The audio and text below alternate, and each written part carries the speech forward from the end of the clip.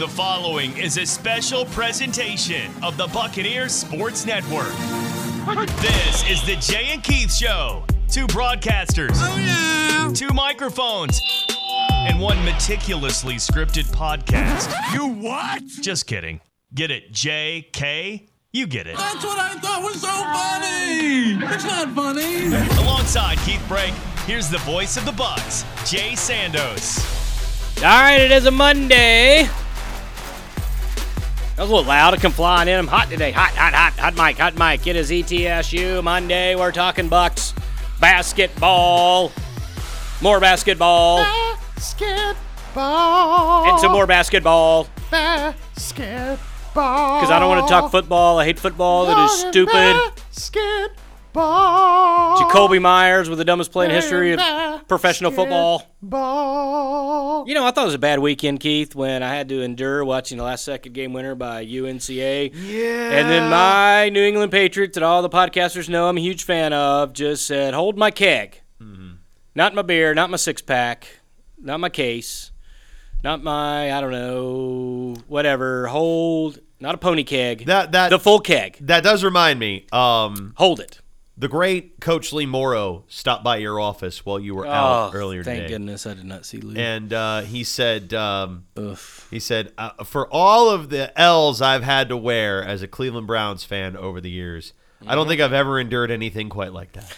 I thought the Miami Dolphin, Matt Williams little throwback play where they had Gronkowski on defense and he had the angle, but he wasn't fast enough. And that's the last time he put an offensive player to play defense on a Hail Mary type thing because he didn't throw the Hail Mary. I thought that was probably the worst loss I could watch in the last second involving the New England Patriots. And then I'm watching the tie game where I'm just like, get down. What are you doing? Don't throw the ball. Oh, no. Mac, no. And then it was Chandler Jones, one of my favorite Patriots, like the three-time Patriot. Yeah. Who, like Patriots, go play for other Patriot coaches. And the nepotism of Patriot players and Patriot coaches happening in the NFL. And I like Chandler. And it's really kind of a vicious circle, isn't it? I mean, they usually go somewhere else, suck, and then come back. They go somewhere else and they fail, and they hire other people that also fail with them.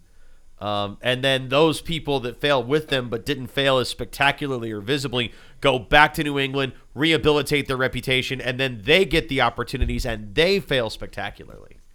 It's one of those where, like, I've tried not to be a fan that just goes way over because New England had a 20-year run that was quite ridiculous. Lots of, game-changing moments and miraculous wins and, Tom Brady at the time being Tom Brady and, things happening like Justin Tucker actually missing a game-winning kick that led New England to get to a Super Bowl. Malcolm Butler. I mean, of course, there was, on the flip side, you had the David Tyree, you had the Mario Manningham, you got some other things. But still, New England, and the play started it all, right? The Charles Woodson Tuck rule, right? And you go back to the kind of the original thing that set it all off. So it's hard. As a fan, I try not to. It's kind of like I made a deal. So I pull for all the Boston teams except for the Sox. I don't pull for the Sox. I pull for the Cubs because my mom was a Cubs fan. Okay. And if you want the short story, I've given this story before, but the short story is, I come home from school. Mom only liked baseball because, in her words, there's only 6 things you have to know. It's ball strike, fair foul, safe out, and they count by ones. So pretty simple sport. Figured out, but, the Cubs were always on in the middle of the day. She worked a lot of third shift, so I'd get home from school. She hadn't quite gone to work. She's watching the Cubs game. We'd watch the Cubs game together. So that's the, Dad and the rest of his folks, Northerners, they like the Sox or Yankees, whatever. But that was the only, big Celtics guy, That being said, I made sort of a pact that if if Chicago Cubs got one World Series in my lifetime, would never complain again. Okay. And I don't. Every time all my Cubs buddies are complaining about, they didn't spend money on Correa, they got Swanson, or insert whatever. They got Jason Hayward. Whatever the complaints are, I send the same thing. We got one. I'm not complaining. I just copy-paste it. If they want to complain, fine. So I'm kind of saying New England gave a 20-year stretch of ridiculousness with winning and things that haven't been seen, and the number of Super Bowl trips, number of Super Bowl championships, I'm not complaining. If they have a 10-year stretch where they lose games like this or do whatever, I'm not that guy.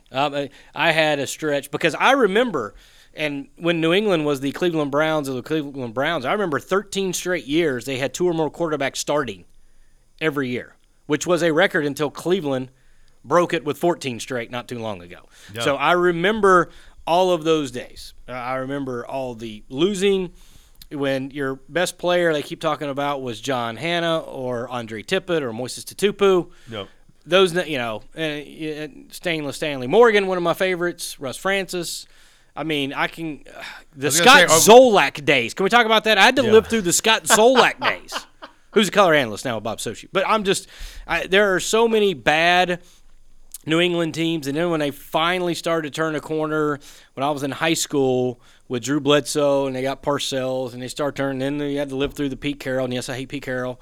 Obviously I don't know him, but not a big fan of Pete Carroll when he was at New England, and then they get Belichick, and then they go with Brady.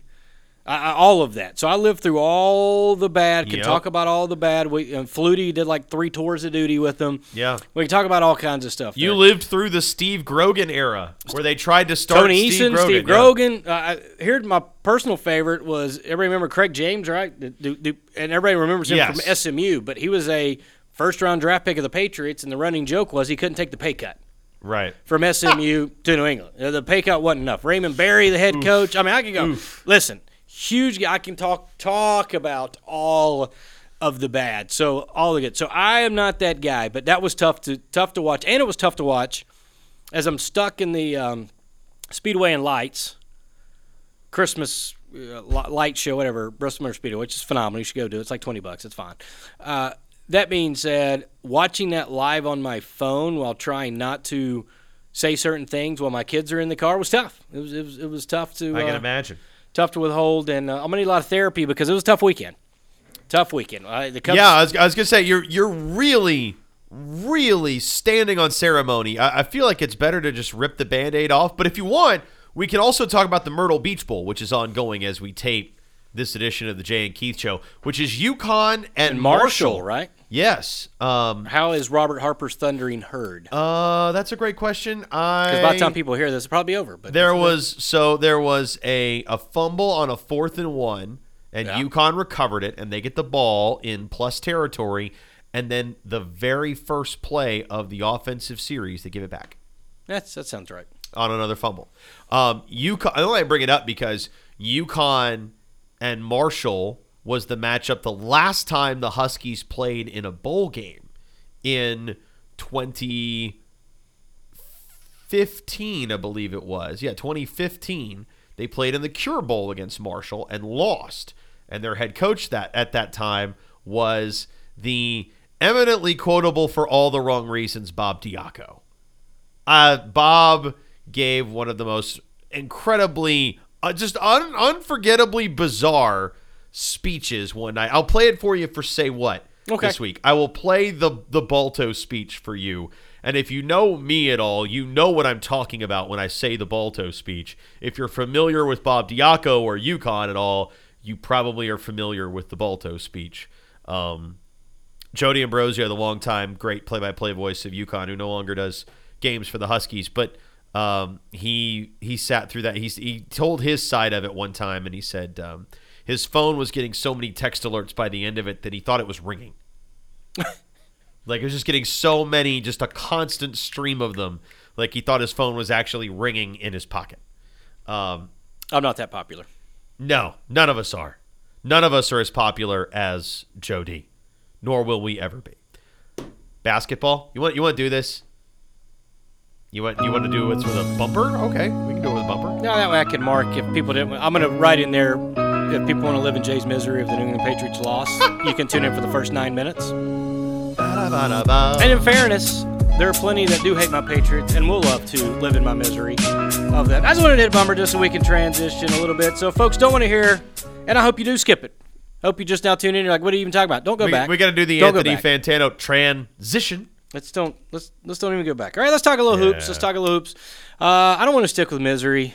I'm going to rip the Band-Aid off later. I'm going to talk about something positive.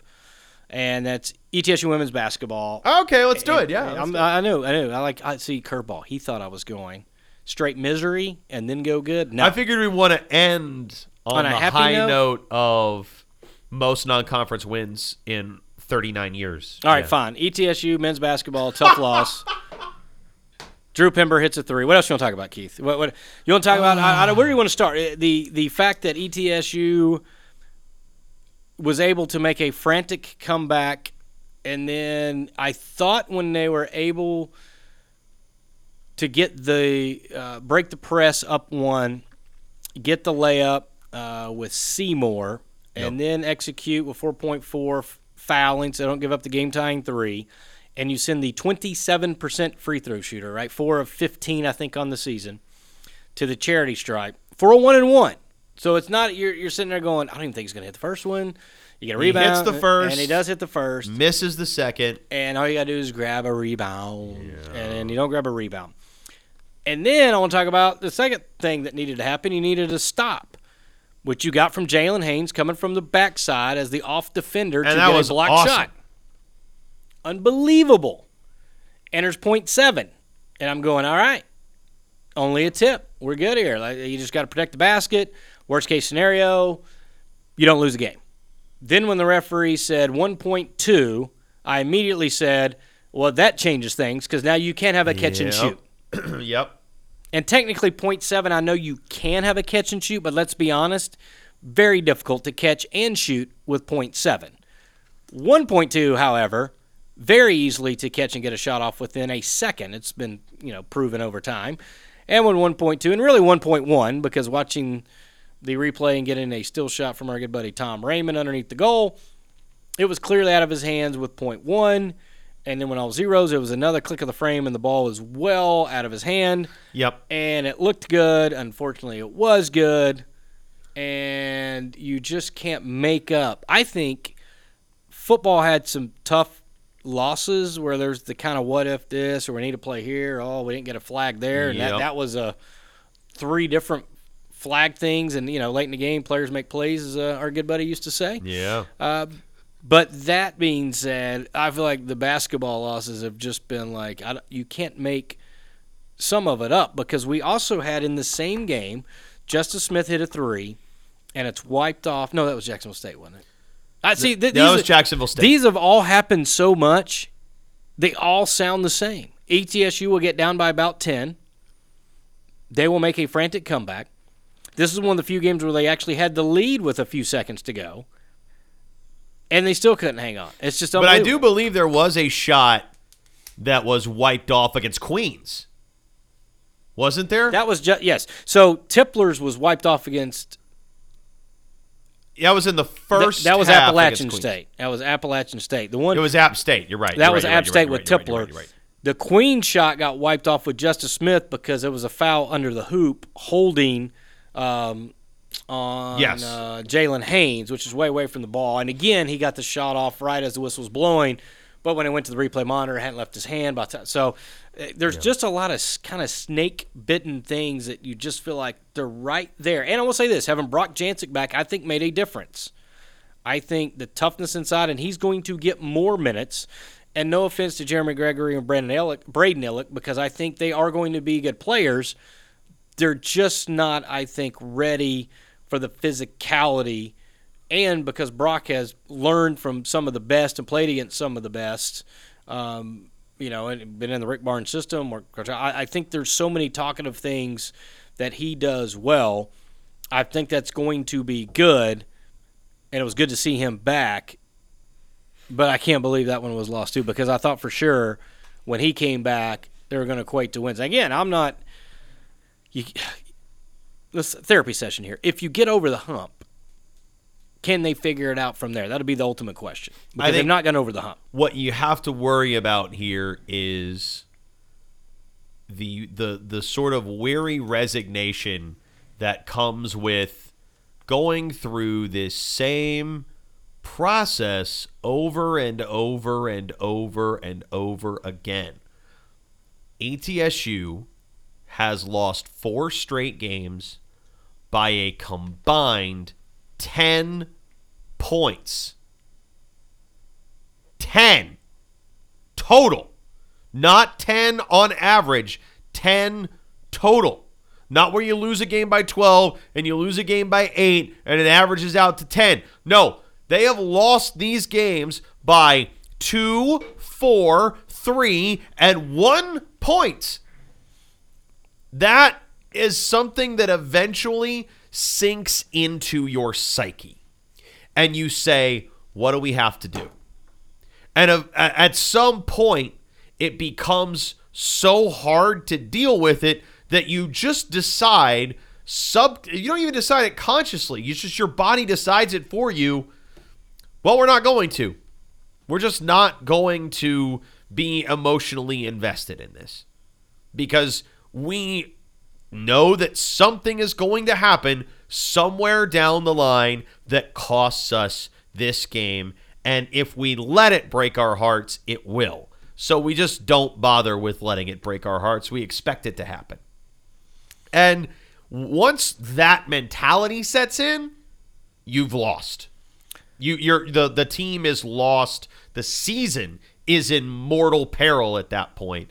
And what this coaching staff has to do, and the task that I think is laid out for them as they go on the road to Baton Rouge this week, and especially once they get ready for Wofford and VMI, and that road trip after the Christmas holiday is going to tell us a lot, is to make sure that this team stays locked in and continues to believe that it is good enough that in the near future, these little fine margins are going to flip back their way, and they're going to start winning these tight games, and they're going to get that energy back. It's going to springboard back to them, boomerang back to them, rubber band back to them, whatever analogy, whatever physical or metaphysical movement you wish to use to describe it, that it's going to come back their way. And if this group can hold together and stay engaged long enough for that rubber band to spring back to them, then I think they're going to rattle off a big string of wins. But it's avoiding that here we go again, that weary resignation, that drama fatigue, I guess you could call it, that comes from constantly losing these late, heartbreaking, final second type of outcomes. I mean, the difference in 10 points, people may ask, well, that's 8-4 versus 4-8.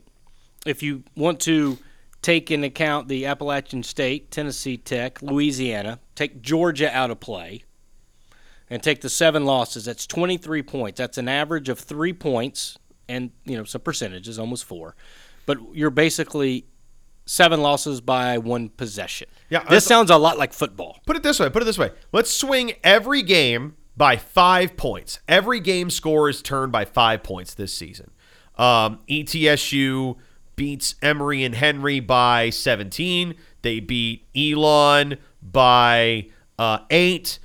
They beat Louisiana by 1. They beat Little Rock by, by 5. They beat 15. Little Rock by 3 because they beat them by 8. So they beat them by 3. Okay. They would lose to Tennessee Tech by 2. They would beat Appalachian State by 1. They'd lose to Georgia by 10. They would beat Jacksonville State by 3. They beat Morehead State by 1. They beat Queens by 2. And they beat UNCA by 4. So flip around 1, 2, 3, 4, 5, 6 games. And this team is 10-2. If there are 5 points different in the margin of every game, this team is 10-2. That's how close it's been. And that's what I mean is, you shake your head. Jay just shakes his head as he watches all that. He processes that. And I'm sure a lot of people are. And the team is too. But you have to be able to overcome that. The challenge of this season is not physical. It is not a talent deficiency challenge or overcoming a shorthanded challenge because the team is now fully healthy, right? Team is as healthy as it's going to be. You have your full rotation available, and you have a guy in Justice Smith who I think has probably earned the opportunity for significant minutes. If he's not your sixth man playing 25, 26 minutes a night, then he might ought to start. But that could be matchup dependent. But I think he's certainly, at the very least, the first guy off the bench for this team the way things are right now. This is as complete as you're going to be as a group. Now you got to go out and start getting the wins to stack together. You've been close time after time after time after time after time. How do you get that to turn your way? And it's all about, to me, it's about mental toughness. It's about mental resilience. It's about being able to stomach these losses, which is really hard. And being a Division I athlete is really, really hard.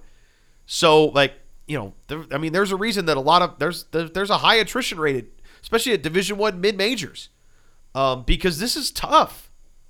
This is a moment that can make or break your season. Not this game coming up against LSU, but the week that follows. At Wofford, at VMI, Western Carolina, you get Furman, which feels more and more like a prohibitive favorite in the SoCon, if I'm being honest. And then you go on the road to Charleston. If you win 3 or 4 of those games, it's game on. If you lose all 5, then we know what the outcome of all of this string of tight losses has been. But the challenge of this season is mental. I'll show you just using the same logic, just doing a touchdown difference in football on every game. Yeah. So it's 8-3.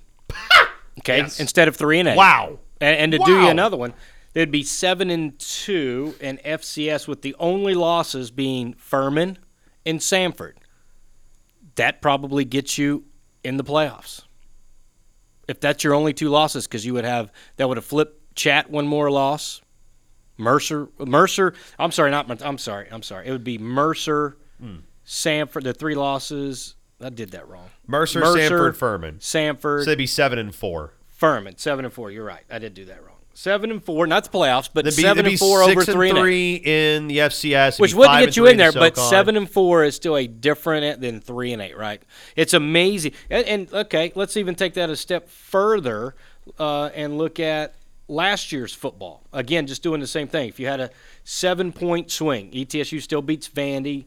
They still beat Wise. They still beat Delaware State. Now you're talking about a double overtime game with Samford, right? It's a push. So we'll call that. A tie. We don't have a tie, but let's swing that. Wofford ends up beating ETSU if you swing that. Then ETSU would beat Chat, so you make up that. But then you lose to Furman. You have another tie. VMI still playing football. Then you lose to Mercer, and then you're not even in the play. So, again, it's how fine it is. We talk about it all the time. Yep. And, again, it's one of the few things I think Coach Bartow gave me that holds true. And especially, I think you do it in every sport. But in those one possession, his was like 5 points. In a 5-point basketball game, what is your record? In 5 points or less. If you are above 500, you got a special year. If you're like 10-2. If you're 6-6, you're 500, and if you're over in that, you're down. And right now, 4-8 kind of speaks to where ETSU basketball is at. Are they awful? No. Are they not winning games? And the record is what it is, because you are what your record says you are, right? In the long run, no matter what we do and spend everything we want to spend, you're still whatever that record is.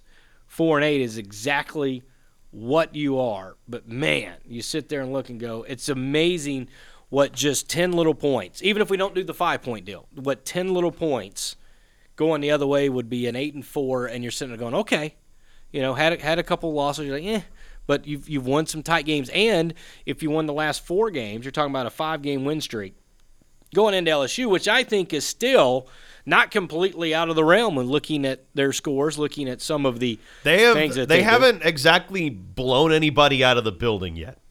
They had a tight one with Winthrop as well. They're 10-1, but all of those games have been, pretty competitive. I look at their schedule. They had a couple blowouts early, and then They beat since New then- Orleans pretty good, yeah. Yeah, I went like 30 in that one. And then other than that, the last like 6-7 games are all single digits. 3 points Wofford, 4 points UT Arlington, 2 points Wake Forest in Atlanta. NC Central they beat by 10. Winthrop they ended up beating by 8, but that was a pretty nip and tuck game most of the way. Winthrop led a couple different times late in the first half. So, yeah, they've been in some pretty competitive ones, for sure. And again, kind of apples to apples, oranges to oranges. We've seen, Furman beat Winthrop. We've seen what Wofford's been able to do. I know, again, they've got some other issues because of the Jay McCauley thing, but when they were there, I mean, they've got a couple 3-point losses at Vanderbilt, at LSU, not again upper echelon SEC teams. Right. And this is Matt McMahon's first year, so he's probably set a schedule up, not wanting to challenge as much as he will maybe later as he starts thinking about at-large and everything when he's just trying to build a program. But, I mean, that game against Wofford had a little bit of back-and-forth lead changes. The game against Winthrop also was a game that went back and forth and had a lot of lead changes. And so I think ETSU has a shot again to be semi-competitive. Yeah, 9 ties, 17 lead changes in the Winthrop game. Both teams shot over 50%. Now, that is one thing I think ETSU still needs to do is shoot the basketball better. And I still think it kind of starts with number 2, Jordan King, and I do. I don't know if you do. I don't want to speak for you. I just am waiting for sort of the lid to be ripped off kind of whatever jar that he is in right now. If I had $1 for every time I have seen a Jordan King 3 this season that looked good out of his hand, that hit the inside of the rim at least once, but sometimes more than once, and just pop back out like some supernatural force just pushed it back up, straight up in the air and out. If I had $1 for every time he's had one pop back out on him halfway down, I could buy a Lamborghini. It feels like. I mean, it really feels that way. It's just at some point, those shots have got to start going in for him.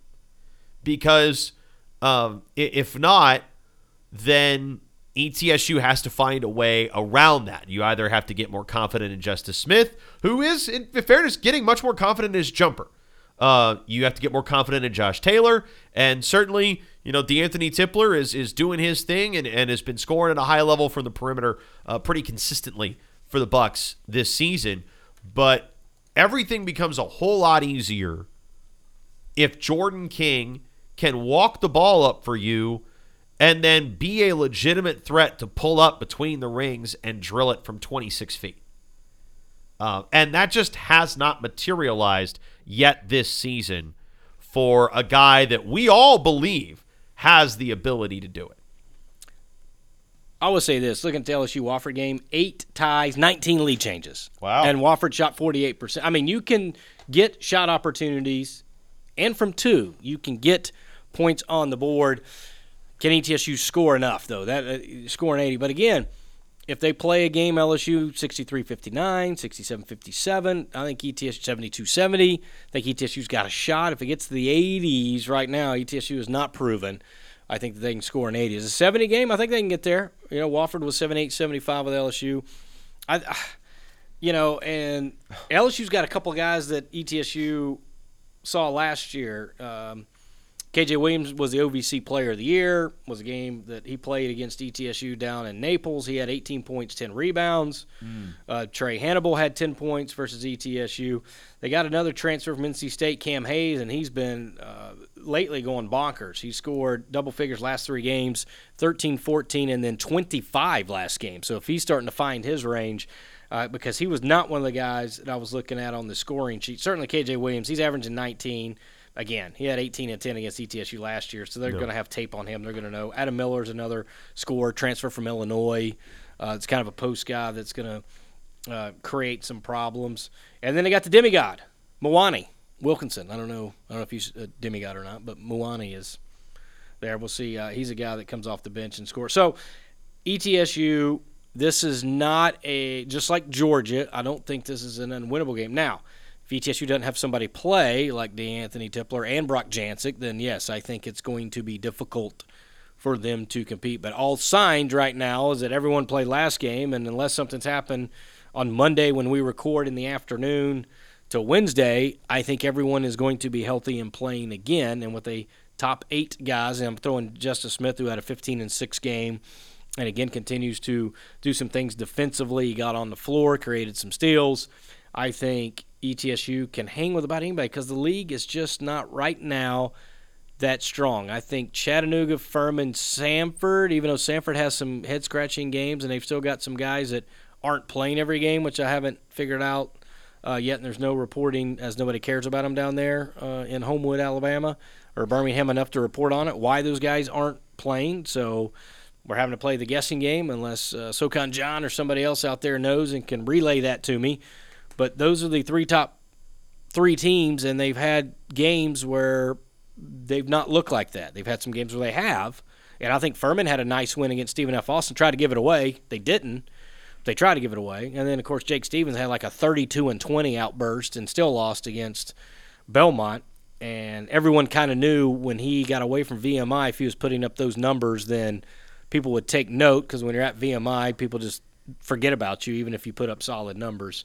So, again, I don't think the league is as cut and dry with some runaway teams. I still think those three are probably the best. And then after that, I still think it's a crapshoot.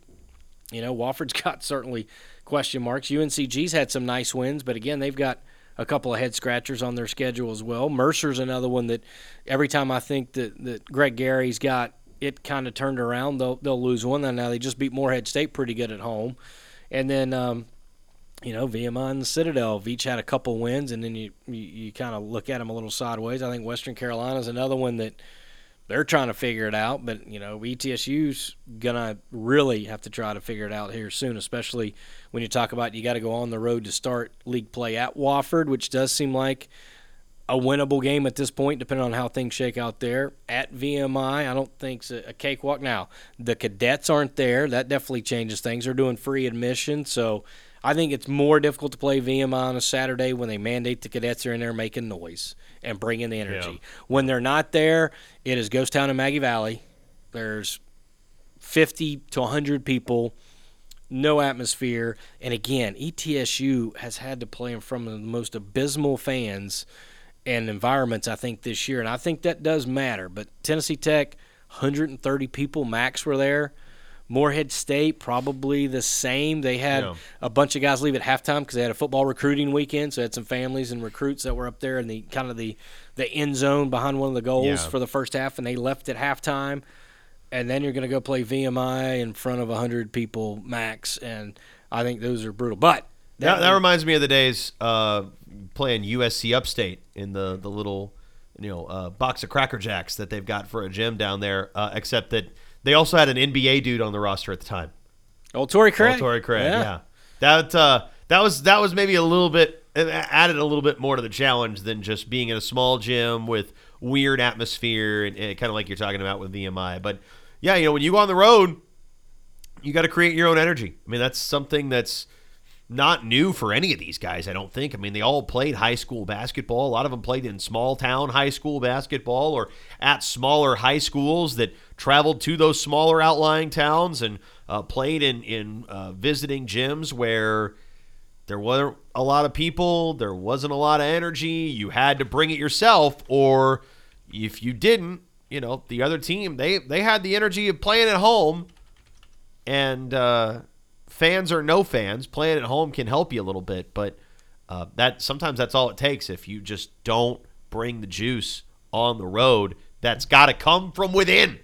It's got to come from within.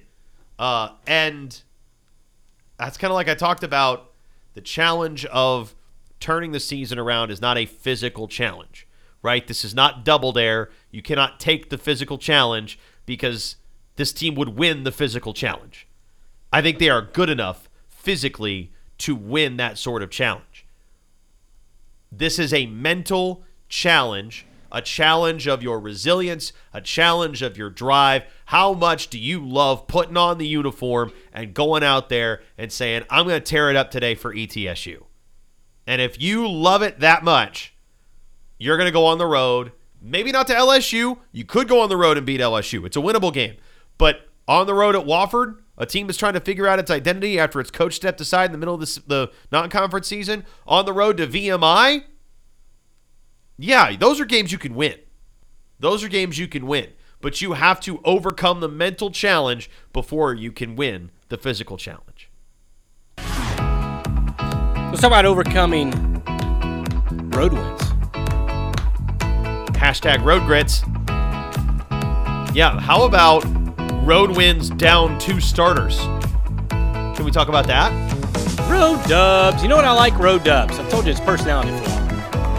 Yes. I would rather win on the road and send people home unhappy.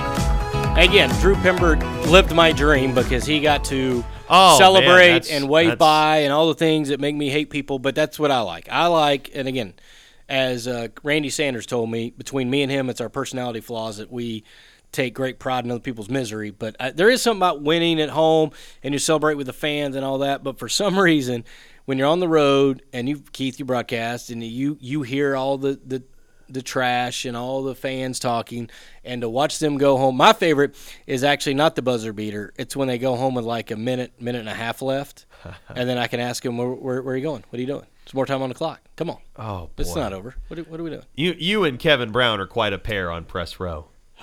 Yeah.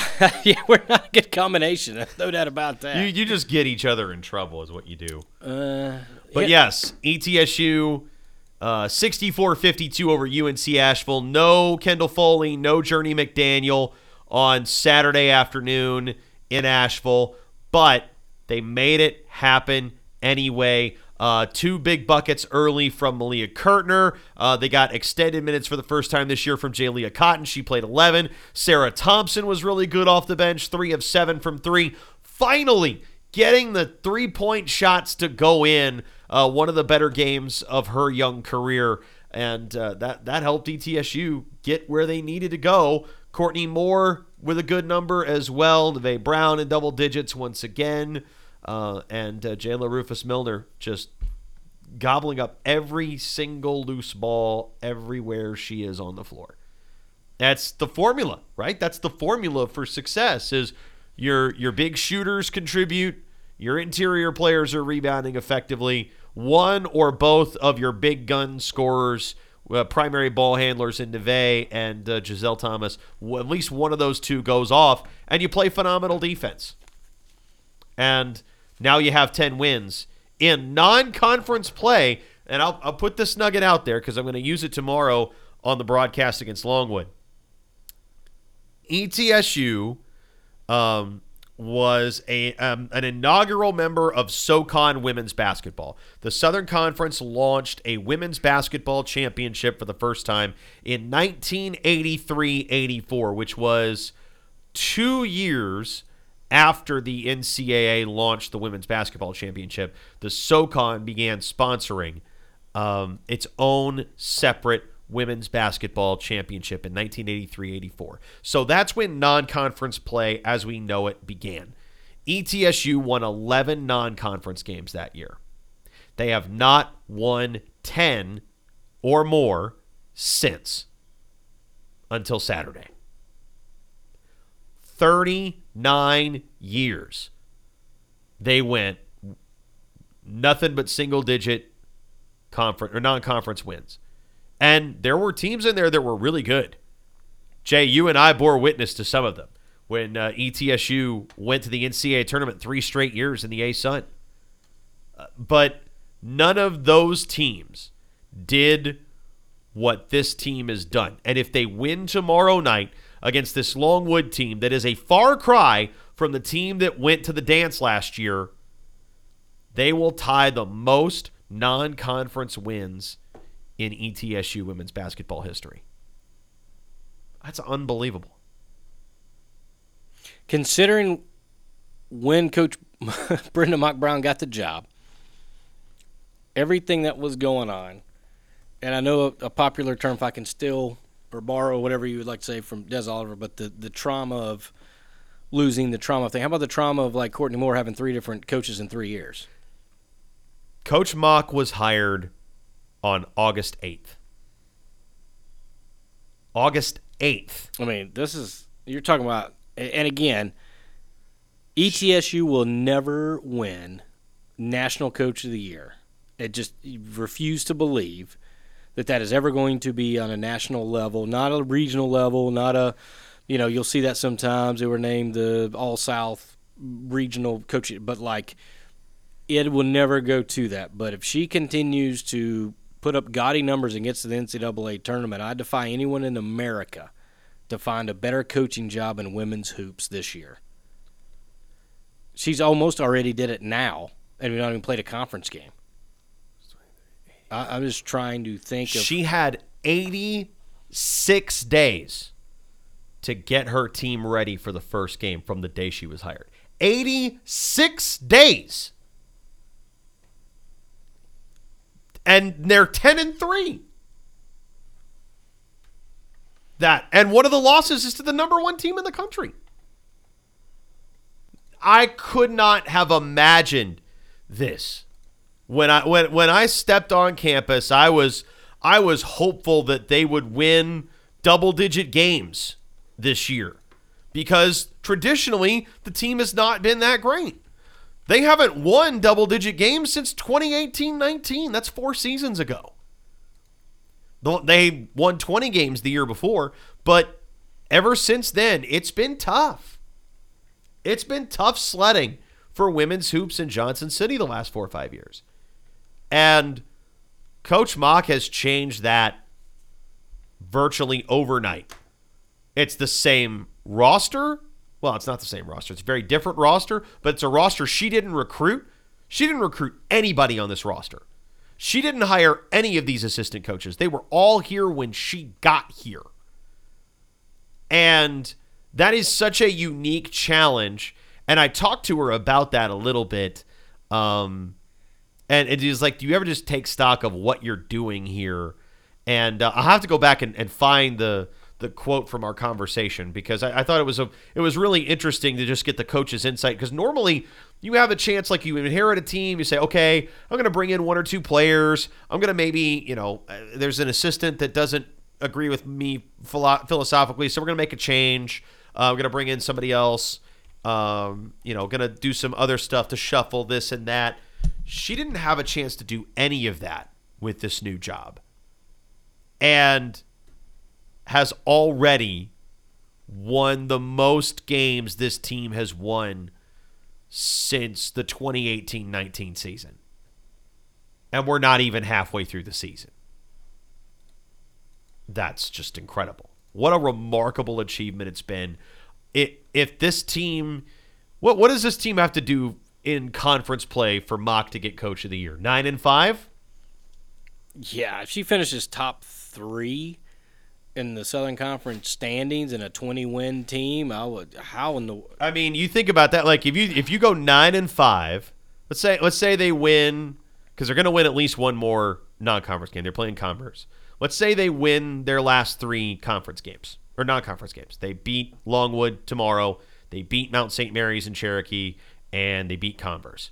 So they are 13-3 going into SoCon play. They go 9-5 in SoCon play. That's 22-8. That's your conference coach of the year. Gotta be. Has to be. And their net ranking, they're 117. Wofford's 97 net ranking on the women's side.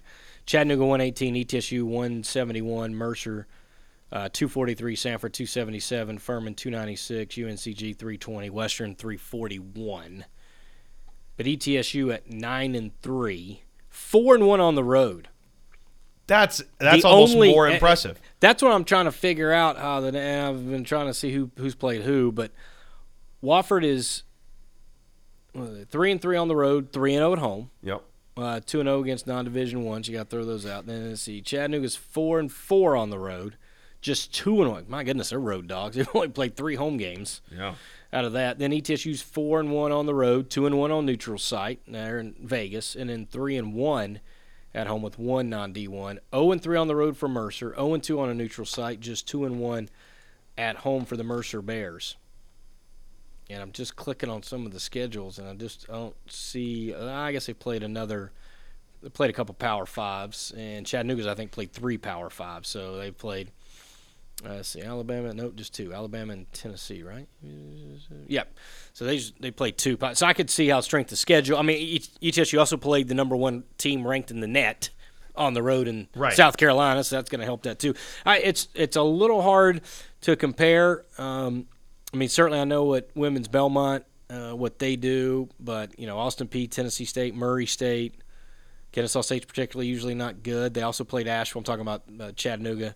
Then at Georgia State for Wofford, their games at Youngstown State, at Clemson, then they hosted Coastal, at High Point, at Wilmington, non-D1. They hosted Davidson, App State, non-D1, and then they went to number 8 North Carolina. They went at Bellarmine, which is a pretty decent women's program as well. That being said, it's hard, and they go to Tennessee.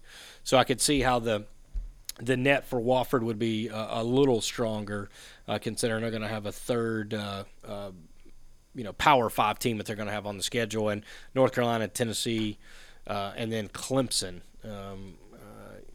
Those are going to help stack that net ranking. But that being said, on a national level, when she got the job, the historic things, if they continue to go, she wins 20 or more games.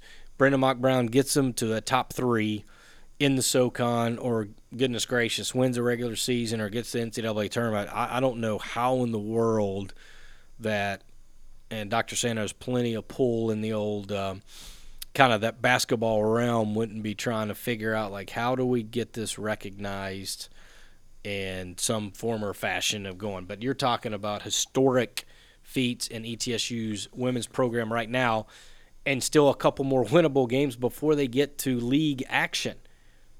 And we need to start, I guess, in chronological order, because tomorrow, Tuesday. Yes, Tuesday is tomorrow. It's going to be the Longwood Lancers coming to town, who is not off to a particularly great start at 1-9. This team went to the dance last year and won a game in the NCAA tournament.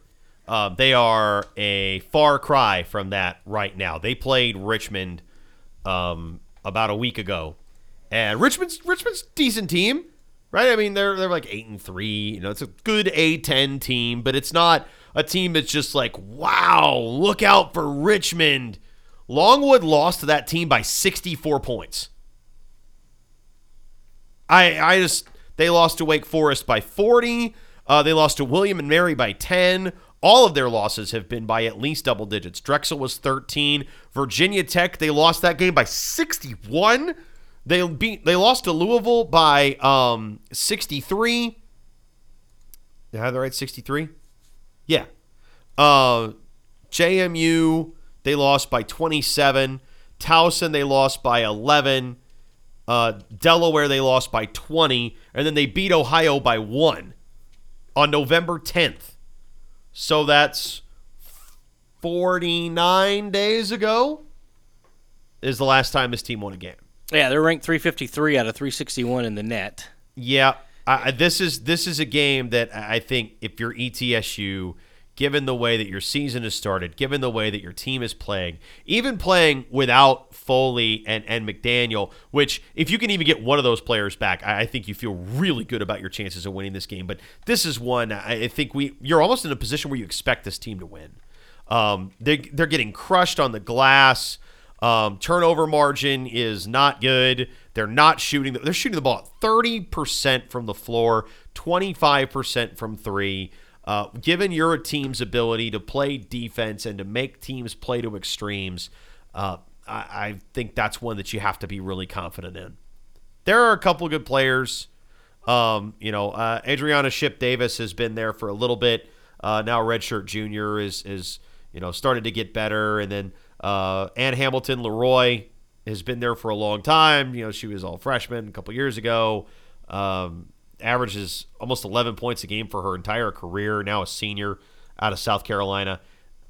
There's a couple of okay players there, but given what you've seen from the perimeter guards, the perimeter guards is redundant, but given what you've seen from the guards and their defensive ability, how can you, in any shape, form, or fashion, automatically assume that a team's just going to be able to come in here and light it up? They don't have the size, the length, the explosiveness of a Bowling Green. In fact, I'm not sure there's any team that ETSU is going to face the rest of the year that can do to them what Bowling Green did, which is speed them up at both ends of the floor and be sufficiently disruptive, utilizing, just athleticism and great hands and great positioning and being so supremely well coached and so supremely in sync with each other. I just don't think there's a team left on ETSU's schedule that can do that to this team. I think they got a really good shot to win some games, and it starts on Tuesday night against the Lancers. A very good chance of beating this team in Brooks Gym. Then so I'm not sure we'll have a show between then and there. Thursday they'll be over in Cherokee, North Carolina, again at the actual Cherokee Casino, the Harrah's Cherokee Casino in Cherokee, North Carolina, not the old Asheville Civic Center known as the Harrah's Cherokee Civic Center. So I just want to put that out there. Different. It is actually a little further away where the casino is in Cherokee, North Carolina. That Harrah's Invitational. So that's where that'll be Thursday night, and that'll be Mount St. Mary's, and that will be on the radio. That is another game where they have not won on the road. And I think they got 3-4 maybe home win, but I think one's a non-division one. Yes, so Pitt, Johnstown. Yeah, so they've picked up some wins at home, but they have not won on the road. And and some of those teams, right? They played Richmond, as you mentioned a little bit earlier. Yeah, NC Richmond State, Virginia Tech, which we know is a pretty solid team. They beat Navy by 9 at home, which is a decent win. UMBC is traditionally not a very good program. They beat them by 6.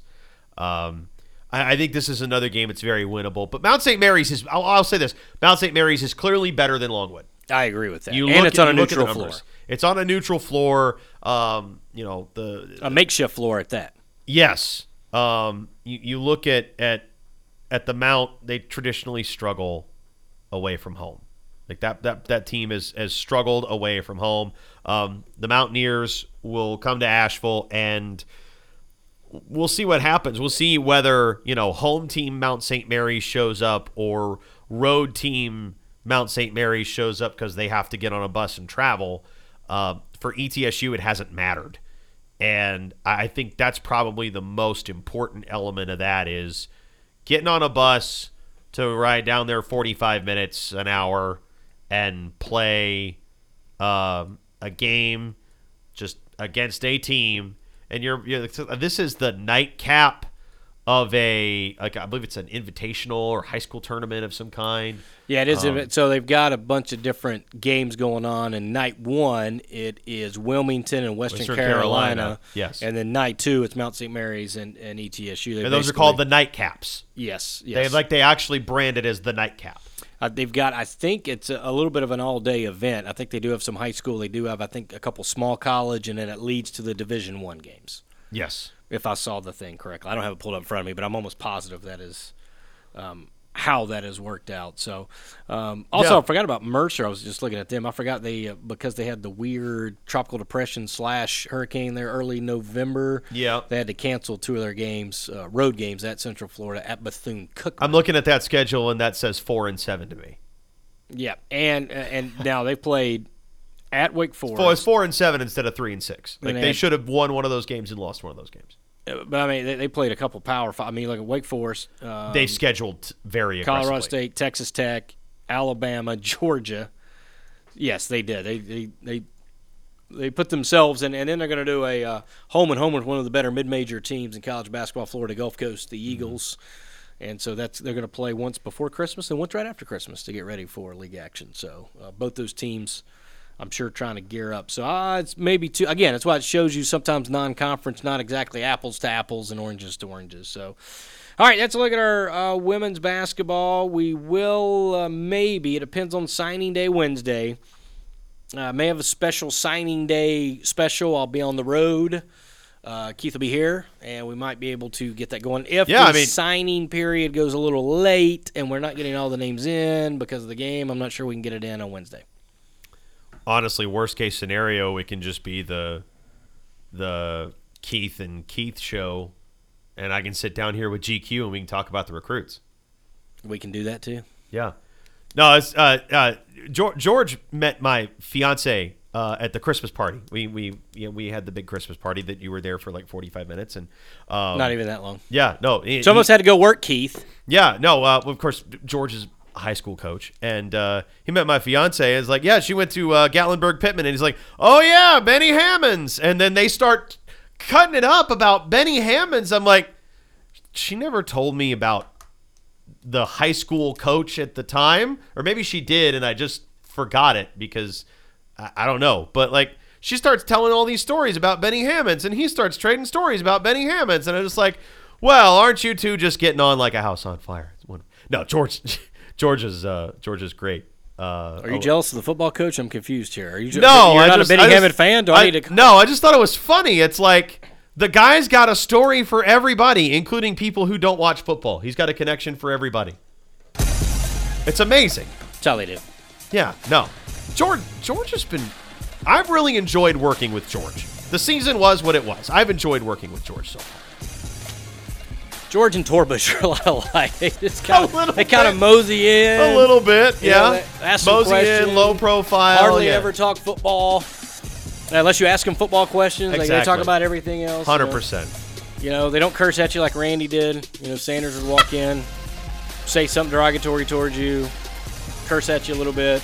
Well, that just brings out your Army training, kind of like the fun uncle. You know, Randy was more of that type guy. They got your mother warned you about. All right, when you go see this guy, you know he's probably had a few and he's going to say something. No. You know, it's all in fun. All right, that's our show. We talked basketball. We'll figure out football. We'll do a football Sunday day Wednesday. We'll do something football. And we'll eventually go over other stuff. Jane Keith, Waiters Network! Eventually! Oh, you got to be kidding me!